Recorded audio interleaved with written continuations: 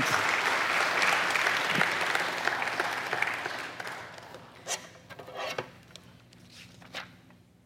Well, thank you guys so much. It is a real treat for me to be here, to be back at Gilroy. I was actually here for the 16th annual Reasons to Believe, so it's good for me to be back and visit with the Hollister campus as well.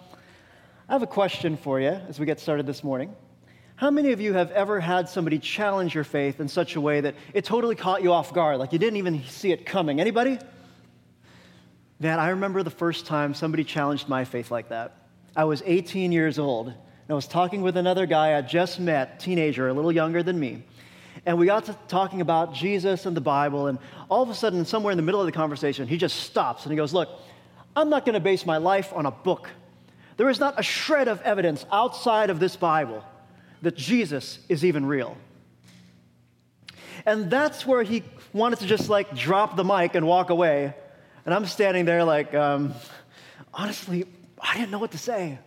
I didn't know what to say. Maybe you've been there too, where you feel like, man, I got to say something, but I don't know what to say. Think about it. How would you respond to something like that? How would you begin to engage with somebody who wants to tune you out as soon as you reach for your Bible, or as soon as you start opening up the scriptures to show them what the Bible has to say about Jesus? Is there a way for us to talk about Jesus with people who don't see the Bible as an authority, with people who aren't maybe so comfortable starting with the Bible?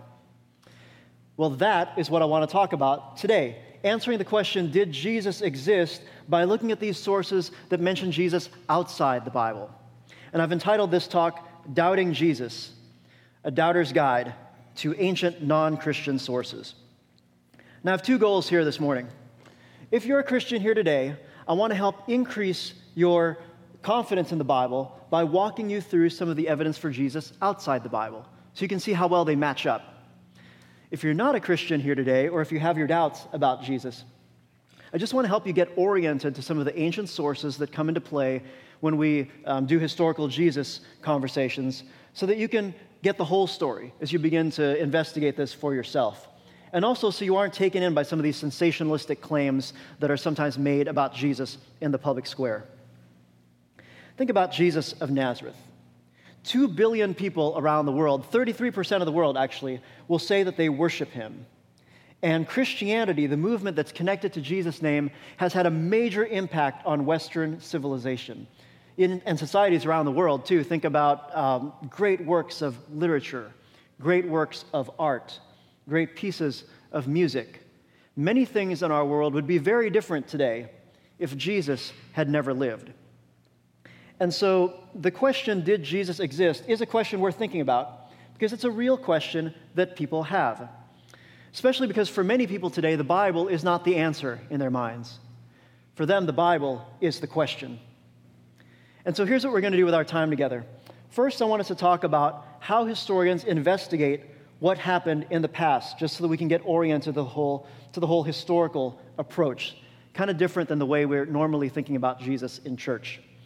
And then secondly, let's take a look at the Greco-Roman and then the Jewish sources that come into play when we're asking the question, did Jesus exist from a historical standpoint?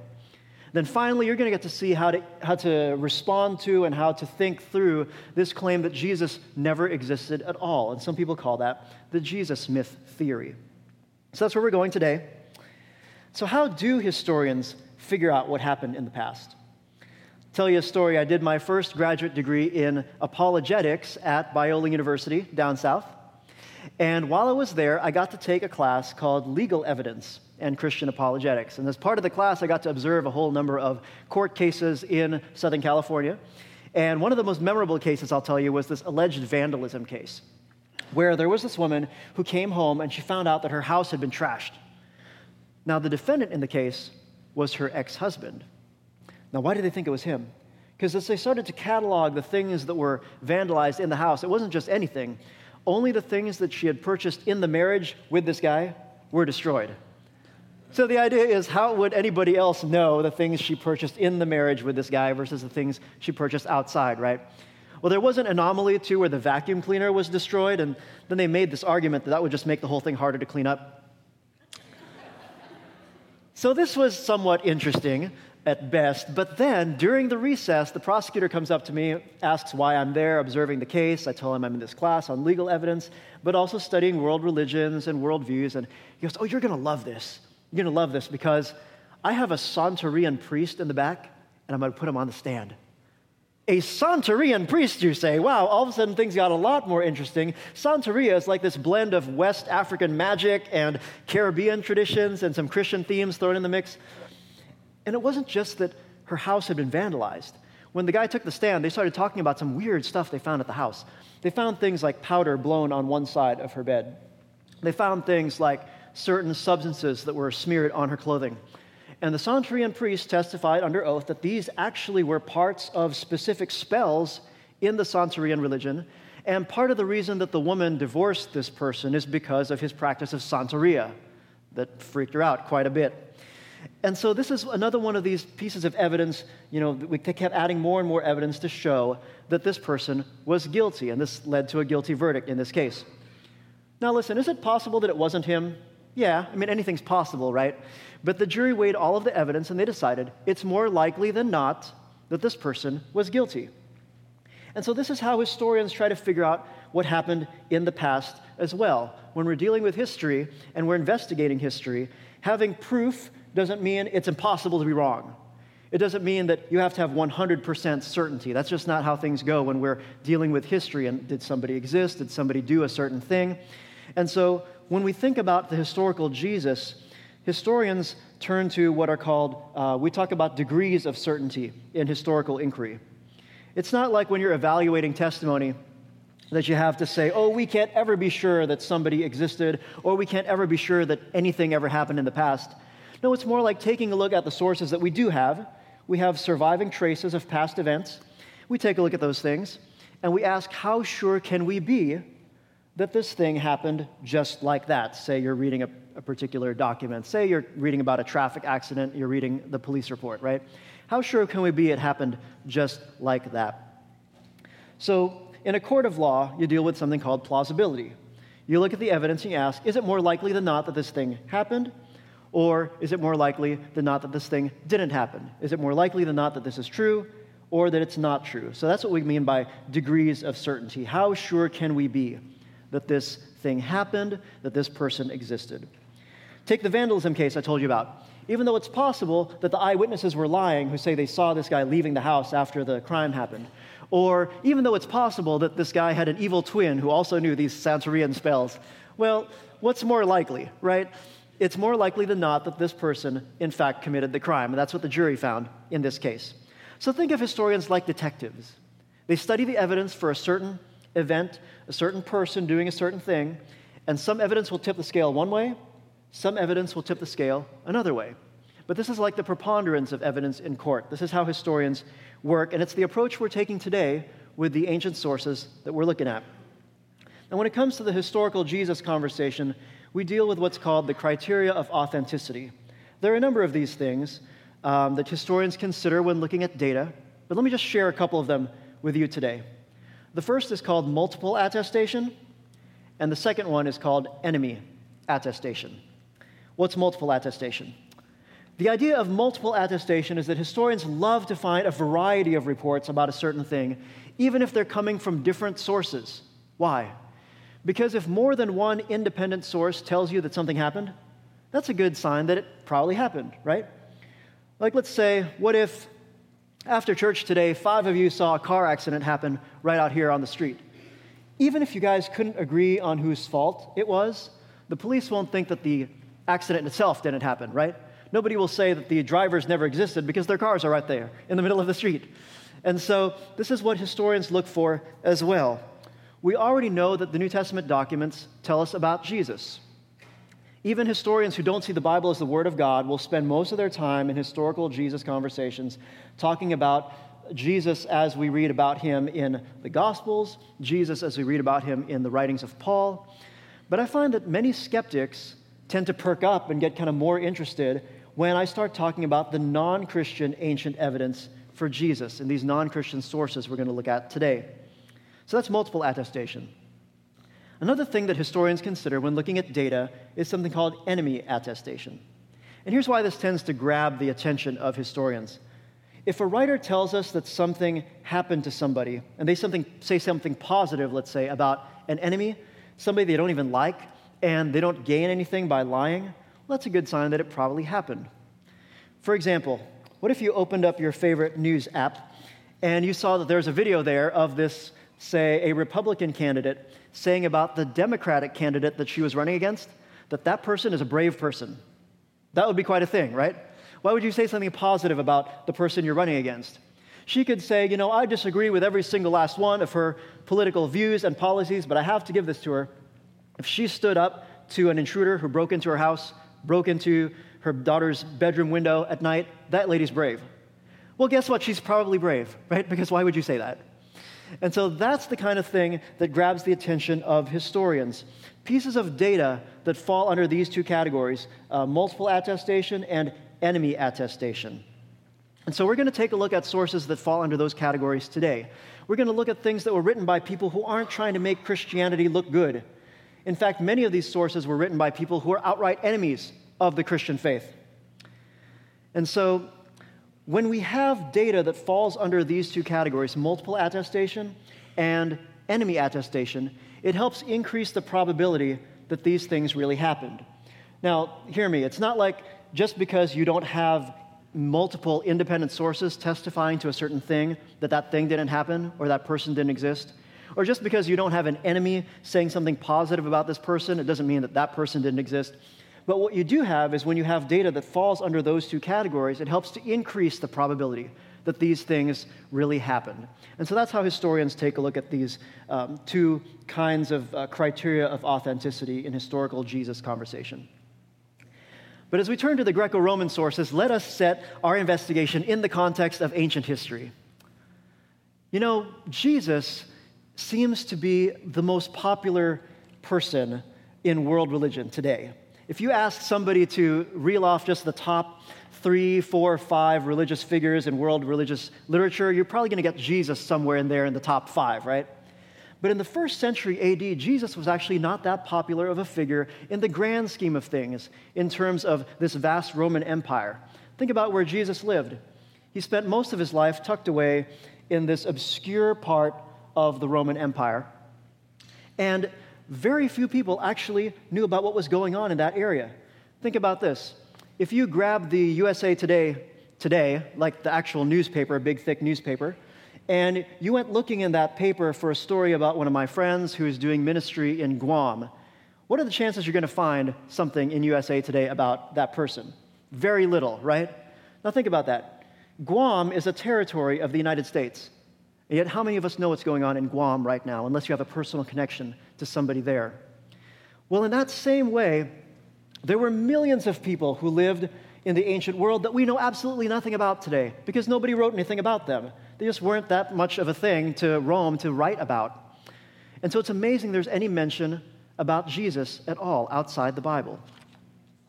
So what do the Greco-Roman sources tell us about Jesus? Well, there are 3 sources that mention the effect that Jesus had on society, and then there are 3 sources that mention Jesus directly. This is just a good place to start where, in terms of examining the sources. Let's start with these 3 sources to talk about the effect Jesus had on society. First up is a guy named Suetonius. Suetonius was a Roman historian, and he wrote about the lives of Roman emperors. And one of his books was a biography of the Emperor Claudius, the Roman Emperor Claudius. He started ruling in 41 AD. And there's a part where he talks about how Claudius kicked the Jews out of Rome. He says this: "Because the Jews at Rome caused continuous disturbances at the instigation of Chrestus, he," that's Claudius, "expelled them from the city." Now, interesting, this detail about Claudius kicking Jews out of Rome actually shows up in the Bible. It shows up in Acts chapter 18. You see, in AD 49, there was apparently a huge public uproar about this person named Jesus who was believed to be the Jewish Messiah. And so this kind of caught the attention of the Roman government. Many historians think that Chrestus here is just a different spelling of the title Christ, and he's really talking about Jesus. Now, Chrestus was a common Gentile name, but it wasn't a common Jewish name. So it wasn't very likely that Jews were causing a ruckus because of a Jewish person named Chrestus. No, this is probably talking about Christ, but Suetonius spelled Christus with an E because that's the way he was used to spelling this common Gentile name. Like my name's Mikel, and it's spelled M-I-K-E-L. But at Dallas Theological Seminary, there was a person who used to work there in the same department that I work now, whose name was also Mikel, but she spelled her name with an E at the end. And so, of course, when I started working at Dallas Seminary, I started getting these emails from somebody who remembers this person, and she would always spell my name with an E at the end. It wasn't just one time. So eventually I asked her about it, and I said, why do you always spell my name with an E at the end? And she said, oh, yeah, that's right. I'm sorry. There was this girl who actually used to work in your exact department, and that's why. So that is very understandable that when you come across a similar sounding name, that you would spell the name the way you're used to spelling it. So that is, I think, what's going on with Suetonius here. But the point is, Suetonius is not a Christian. And in fact, he kind of paints Jesus as a troublemaker here. Like these Jews were causing a ruckus because of this person. They were troublemakers, and Jesus was a troublemaker too.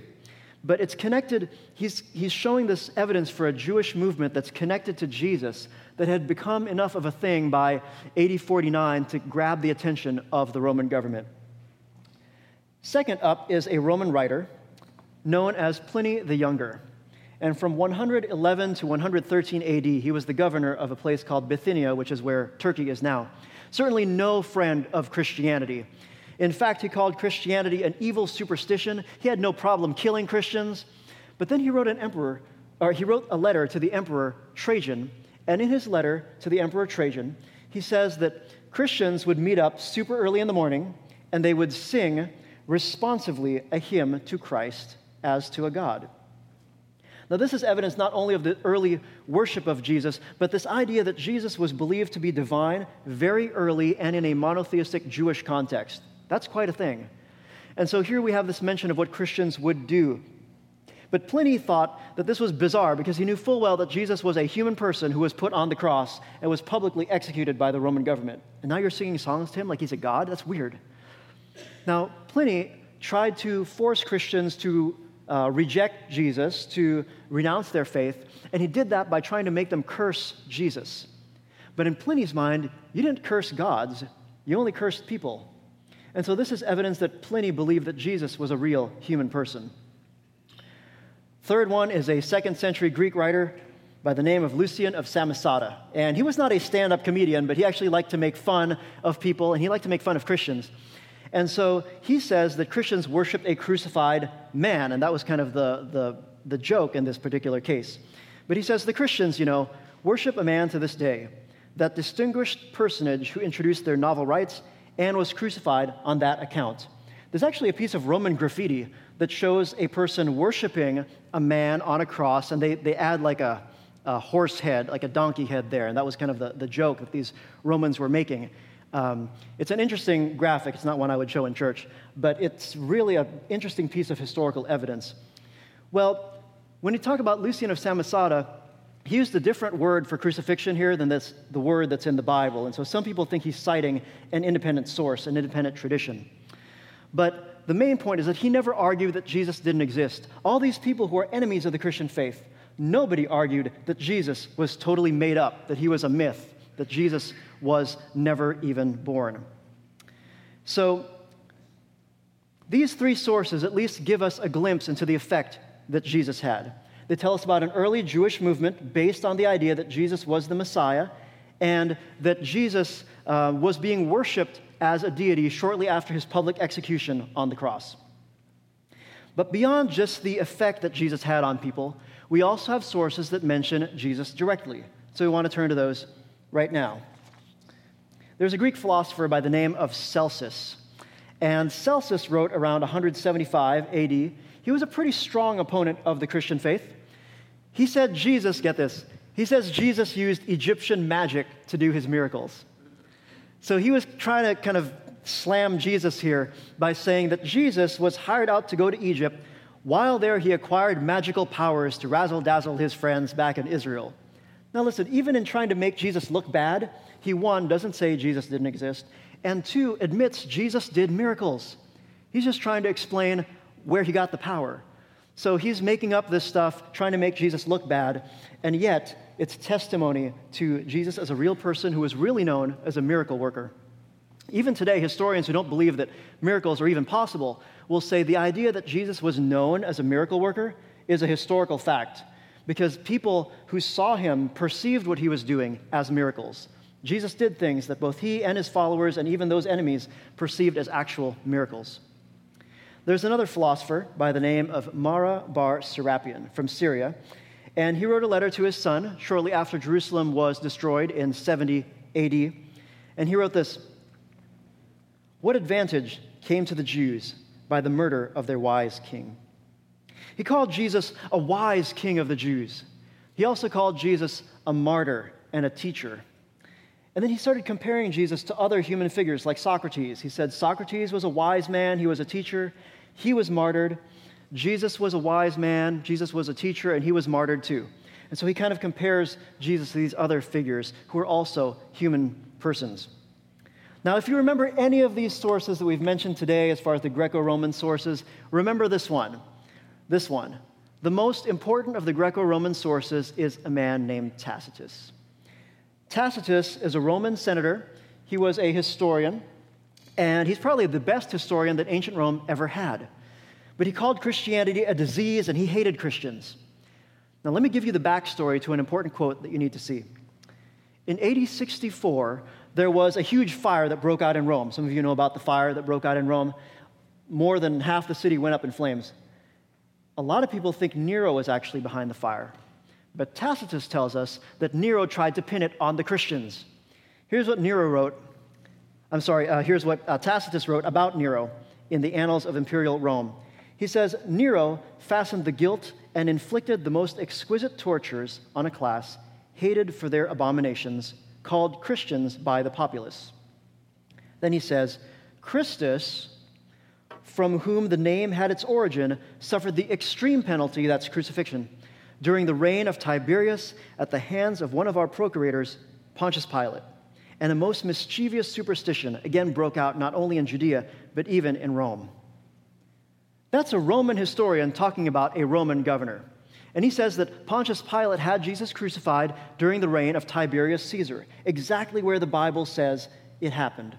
You can read in Luke 1, verse 3, where Luke puts it during the reign of Tiberius Caesar when Pontius Pilate was governor of Judea. This is the time that Jesus lived. It's not during the reign of Caesar Augustus. It's not during the reign of Claudius. Luke puts the gospel squarely in history with these markers, and it lines up very well with what we see with sources outside of the Bible. But let's transition now from the Greco-Roman sources to the Jewish evidence for Jesus.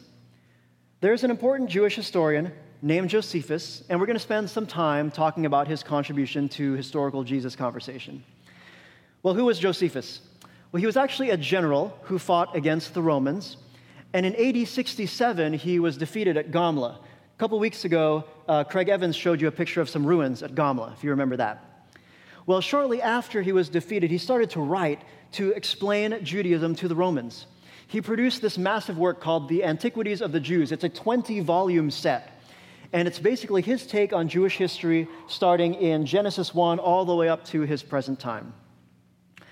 Well, if you read Book 18, in units 63 and 64, you can read a first-century, non-Christian Jewish testimony to Jesus. And I want to walk through this text together with you. Josephus writes, "There was about this time Jesus, a wise man." Now let me explain the brackets. In the brackets are things that Josephus probably did not write, because Josephus was a Jew. He was not a follower of Jesus. He was not a messianic Jew. And so there are certain things in here that don't sound like things Jewish people would write. Even though he was a Jew, the existing copies of his work were written by Christian scribes, and it seems like they added a few things. Maybe they didn't feel comfortable writing only what Josephus wrote about Jesus. Maybe they wanted to fill out some of the detail with what they believed about Jesus. But the point is that these things are very easy to spot, and so we can put them in the brackets here. The text goes on, "If it be lawful to call him a man." Well, that kind of makes it sound like he's more than a man, right? But if you're Jewish, like Josephus, you're not going to write that. And so most historians recognize this bit about if it be lawful to call him a man actually doesn't go back to Josephus. But a lot of the other parts of this passage actually do. Take a look at the next section. For he was a doer of wonderful works, a teacher of such men as receive the truth with pleasure. He drew over to him both many of the Jews and many of the Gentiles. He was the Christ. Now that's another addition that we put in the brackets there because, again, as a Jewish person, he's not going to say Jesus was the Jewish Messiah, but he probably wrote something like, he was called the Christ. He was called the Christ. And keep that in mind because we're going to come back to that in just a minute. And Pilate, he goes on, and when Pilate, at the suggestion of the principal men amongst us, had condemned him to the cross, those that loved him at the first did not forsake him. Now don't miss this. This is a first century Jewish historian writing about the Jewish role in Jesus' death. And he says it's that some of the Jewish leaders had a hand in this. Some of our own people, he says, are the ones who put Pilate up to this. And this is exactly what we read in the Gospels. You can look at Mark 14, for example, and read about Jesus' Jewish examination at his trial before he was publicly executed. Then there's another bracketed section. For he appeared to them alive again the third day, as the divine prophets had foretold these and 10,000 other wonderful things concerning him. That's not Josephus. And the tribe of Christians, look at the last part, the tribe of Christians so named for him are not extinct at this day. Well, that's not a problem. Josephus knew about the movement that was linked to Jesus' name, and it actually seems like he's kind of surprised here that they're even still around. And so what you get here in this passage that we've read is the core of what Josephus wrote with some annotations from a Christian scribe. Now check this out. He was a doer of wonderful works. Remember that part? Josephus wrote in Greek. First time I ever opened up Josephus' Antiquities, I'm like, wow, it's in Greek. I thought Josephus was a Jew. I thought he would write in Hebrew, right? But he's writing in Greek. Remember, he's writing for the Romans to help them understand Judaism. And when he talks about Jesus as doing wonderful works, that word wonderful there is the Greek word paradoxon. And it's kind of like, it sounds like the English word paradox, right? But this meant amazing things, unusual things, strange things. Jesus was known for the kinds of unusual and surprising things that he did. Now, some people know about the discussion surrounding this text and the brackets and all that. Some people don't, though. And many people have gotten this idea that the whole passage in Josephus about Jesus was forged, and none of it goes back to Josephus. So let me make a suggestion. If you're sharing this with somebody and they tell you that you can't use Josephus as a source because that part where he mentions Jesus is a total forgery, ask them this question. Which one? Which one? Because besides the mention of Jesus in book 18, Josephus mentions Jesus again in book 20. Remember, this is a 20-volume work, and he has another opportunity to mention Jesus when he talks about Jesus' brother James and how he was killed. Take a look at this. He says, a man named James, the brother of Jesus, who was called the Christ, was put on trial in Jerusalem. Now, there's no controversy about this one. This is in Book 20, Section 200. There's no controversy about this one. Historians love to find things like this where he is just mentioning Jesus to explain who James is. He's just explaining who James is by connecting him to his more famous brother. And it's interesting, this is really kind of different than the way that Christians would refer to James as the brother of the Lord. Here he says, James, the brother of Jesus, who was called the Christ. Remember in book 18, he was called the Christ? It's like he was saying, you remember how I wrote about this guy, this Jesus, back in book 18, the one who did all those amazing, wonderful works, strange, unusual things? The Jesus who was called the Christ? That guy. That guy. And so when it comes to Josephus, most historians recognize that when you take away the edits that got into the text sometime in the 8th century or earlier, that we have this historical core that's evidence of Jesus outside the Bible. And this from a Jewish historian writing about the Jewish role in Jesus' death. You also see this in the Jewish Talmud. It's a later source, but you still see this idea that Jesus was crucified. It says on the eve of the Passover, Yeshu was hanged. And this is a euphemism for crucifixion. Something else that we know about Jesus from the Jewish Talmud and from Jewish tradition is that he was believed to have done miracles. Jewish people had called him a sorcerer, had called him a magician, because they did not deny the fact that Jesus did miracles. Again, there's no ancient source that says, we don't know if Jesus did miracles or not. There's no source that says he faked his miracles. You know what the question of the day was? Where did the power come from? The question was, where did the power come from? There were only two options in the minds of ancient people. The power either came from above or it came from below. Nobody questioned if Jesus did any miracles. They debated over where the power came from. And so this is evidence that Jesus was in fact known for the surprising things that he did. These were the options on the table. Some people thought that Jesus was from God. Other people thought he wasn't. But either way, there's no ancient evidence that people who opposed Christianity said he never lived, he never existed. Everybody knew that Jesus was for real. Now, when you take this data that we've looked at from the Greco-Roman sources, from the Jewish sources, you put them together, you can kind of build an outline sketch of the life of Jesus that we read inside the Bible.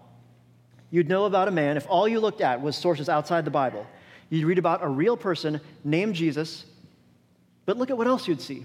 You'd learn about the place of his ministry. In Galilee, in Judea, you'd read about the timing of his ministry during Pontius Pilate's time. And you can put that solidly between AD 26 and 36 when Pontius Pilate was the governor of Judea. We all even know the name of his brother, James, right? We read about James in Josephus. Also his reputation as a wise man, his reputation as a teacher, and his reputation as a miracle worker. Isn't that amazing? Even before we get to the Bible, just taking a look at the sources outside the Bible, we can find out more than just there was a person named Jesus. But all this, but there's more, because we also know about his reputation as the Christ, right? The Jewish Messiah. Also his kingly status in the eyes of some people. Also, we know about his death by crucifixion, the involvement of the Roman government in his death, the involvement of some Jewish leaders in his death, and the movement that worshiped him as a deity after he was publicly executed on the cross.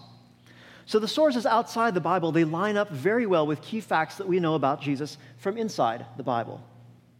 For example, one of the bedrock facts about the historical Jesus that virtually every critical historian, no matter if they're Jewish or atheist or Muslim scholars or Christian scholars, can agree upon is that Jesus was really crucified. Jesus was a real person who was publicly crucified by the Roman government.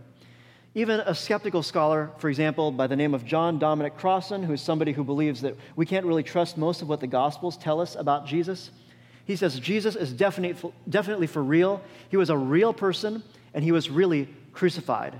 John Dominic Crossan says, that he was crucified is as sure as anything historical can ever be. Another late scholar who has a similar quote is Marcus Borg. He's another one who was part of the Skeptical Jesus Seminar. And so what we see here is that the Greco-Roman sources and the Jewish sources, they go hand in hand. They go hand in hand to help us build a case for a real historical Jesus even before getting to the Bible. Now, a lot of people have not heard about these sources, but they have heard about something called the Jesus myth theory. They've heard people say that Jesus never existed at all, that somehow Jesus' story was made up by the early church, that it was copied or patterned after some pagan myths. And so they begin to get interested in this Jesus myth theory. But the idea that Jesus never existed at all isn't taken very, very seriously by historians today. I mean, it's kind of like saying that the Holocaust never happened or that 9/11 never happened. We never put a man on the moon. This is conspiracy theory stuff. And yet there are many people who really like this idea that Jesus was made up and that his story was copied and patterned after these stories of pagan gods. And you'll see them on YouTube, you'll see them on TV around Christmas and Easter time and popular magazines too. So let me just mention 3 problems with this way of approaching the historical Jesus conversation so you can see why historians don't take this very seriously. First, the Jesus myth idea commits a kind of logical fallacy called post hoc for short. And that is to say that just because something comes after something else, it doesn't automatically mean that the older thing caused the newer thing. Like if you actually found a pagan myth that kind of sounds like the story of Jesus where there's parallels, and there really aren't any, it doesn't mean that the older pagan stories automatically influenced the Jesus story, or that the Jesus story was entirely made up, patterned after these myths. I really like how Mike Licona illustrates this. He says, I'm thinking of a plane that took off around 9 o'clock in the morning, just after 9 o'clock in the morning from Massachusetts. And shortly after 10 o'clock in the morning, this plane slammed into one of the tallest buildings in the world in New York. and it hit between the 78th and 80th floors, and everyone on the plane died. But I'm not talking about the 767 that flew into the South Tower on 9/11. No, I'm talking about a B-52 that hit the Empire State Building on June 28, 1945. Imagine that. Both planes even hit the same floors of these different buildings. Now, how crazy would it be to say, oh, 9/11 obviously didn't happen. That whole South Tower plane thing was just a ripoff of this older story. Who does history like that? Nobody. And yet this is the kind of thing that the Jesus myth theory people want us to take seriously. But nobody takes this kind of thing seriously in historical research. So that's the first problem, assuming that an older story automatically influenced a newer story. The second problem is this. When you take a look at these alleged parallels, they're nothing at all like Jesus. Sometimes people will say, hey, Mikel, there are these stories I've read about pagan gods, and they kind of sound like Jesus because I read about them in this book or I saw this on YouTube. And if you go to actually look at the real stories, the original sources, there's no comparison at all to Jesus. For example, there's a popular conspiracy video on YouTube called Zeitgeist by a guy named Peter Joseph, and it's been out for over a decade. It still gets a lot of attention. Well, in this video, part of it says that the story of Jesus' virgin birth, his virginal conception, was copied from a variety of other gods, and that many other gods were also said to have been born of a virgin. He gives an example of Horus, for example, from Egyptian mythology. So I looked into this. If you bother to even just read and track down the actual story, you won't find any pagan parallels to Jesus' virginal conception at all. Take Horus, for example. In Egyptian mythology, Horus looks like a guy with a falcon head. Now, his mother was a goddess named Isis, and she kind of shows up as a bird sometimes. But she was already married to this green god by the name of Osiris before she gave birth to Horus. And in fact, the best testimony to this myth, it's called the Great Hymn of Osiris, tells us that Horus was not born of a virgin. It actually says that Isis and Osiris had sex. This is the total opposite of a virginal conception. The whole story is very weird, actually. It's quite remarkable. It's quite a thing. Very weird. But it is the total opposite of a virginal conception. It has nothing to do with the story of Jesus. It looks nothing at all. There is no parallel there at all. So that whole alleged parallel thing was just a total lie. But doing this kind of thing, just making up total lies about other religions to kind of make this conspiracy theory about Jesus work, is not a new thing. I'll give you another example. About 100 years ago, there was a guy named Percy Graves who wrote a book called The World's 16 Crucified Saviors. That's quite a title, huh? I bet he sold a lot of books just on the title. Well, on page 140, he said that the Hindu god Krishna was crucified between two thieves. Like, really? Wow, that'd be quite a thing, right? If it was actually true. So I went and I tracked down the original Indian poem. And do you want to know how Krishna died? He got shot in a hunting accident. Really, a hunter thought he was a deer and shot him in the foot with an arrow. But the way I've heard this thing posed to me is like, Mikel, there's uncanny similarities here. Like, Jesus was pierced and then he died, and then Krishna was pierced and then he died. Like, well, okay, one, that's kind of vague, and two, if you actually read the story, right, somebody shot him in the foot with an arrow. But these are the kinds of things, these are kind of the vague ways that people have to describe these parallels to have them even make sense or have them, catch your attention. You know what I like to say is that all things are similar. All things are similar if you ignore the differences. You can tweet that if you want. So that's the second problem. These alleged parallels, so many of them are just outright lies. Or you have to cherry pick and just start taking things from different religions and saying, okay, when you put them all together, it's kind of a conglomeration, right, of the Jesus story. But these things are just outright lies. Third, think about who these Jewish believers actually were. They were pious Jews, and pious Jews rejected paganism. These pious Jews were the earliest Christians, and they cared an awful lot about Jewish laws. Think about this. They sat around really contemplating, can you, as a Christian in good conscience, eat meat that had been sacrificed to idols of these pagan gods? Could you, as a Christian in good conscience, even eat in the same room as Christians who weren't Gentiles?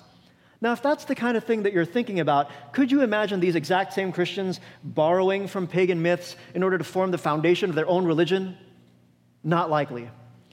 the Jesus story was not made up or manufactured to be attractive to Jews or Gentiles. It wasn't like they said, hey, you guys, I know it would make people want to sign up for this new Jewish movement called Christianity if we make Jesus sound like a bunch of those pagan gods.